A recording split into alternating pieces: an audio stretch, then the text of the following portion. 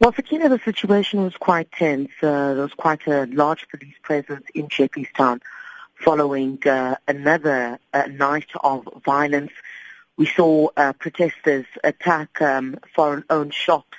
One was burnt and another was looted. So police really had their hands full overnight trying to get the situation normalized.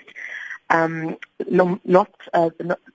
aren't any arrests that have been made according to our knowledge at this point. But what we do know is that police will continue to remain in that area. But I think many questions are being asked at this point because you do see a criminal element that is also creeping into these protesters, which we understand are linked to the unhappiness with foreign nationals being in those areas. Similar scenes, of course, that we've seen in Rosettenville and some parts of Pretoria West. There have been fears already some weeks back that when this violence erupted, it would spread to different areas. So we've also seen calls for calm by the Gauteng NEC of community safety as well.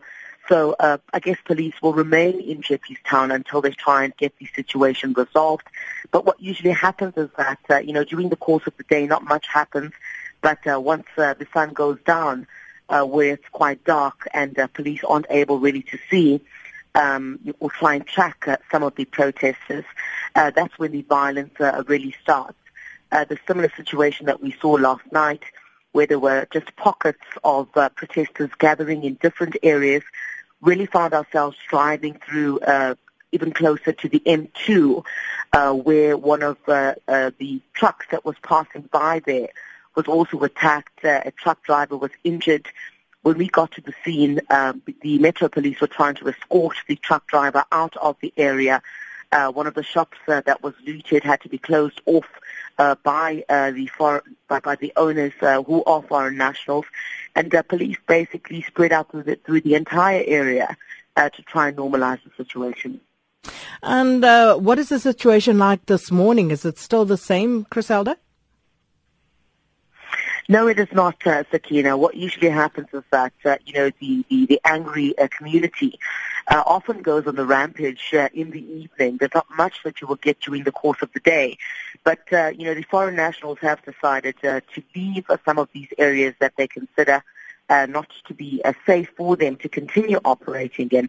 I know one of the shop owners that we spoke to last night did indicate that together with the others, some Bangladeshis, Pakistanis, as well as Somalis, will be leaving the area very early this morning, but they did manage to close up their shops. So you don't really see this kind of violence during the course of the day.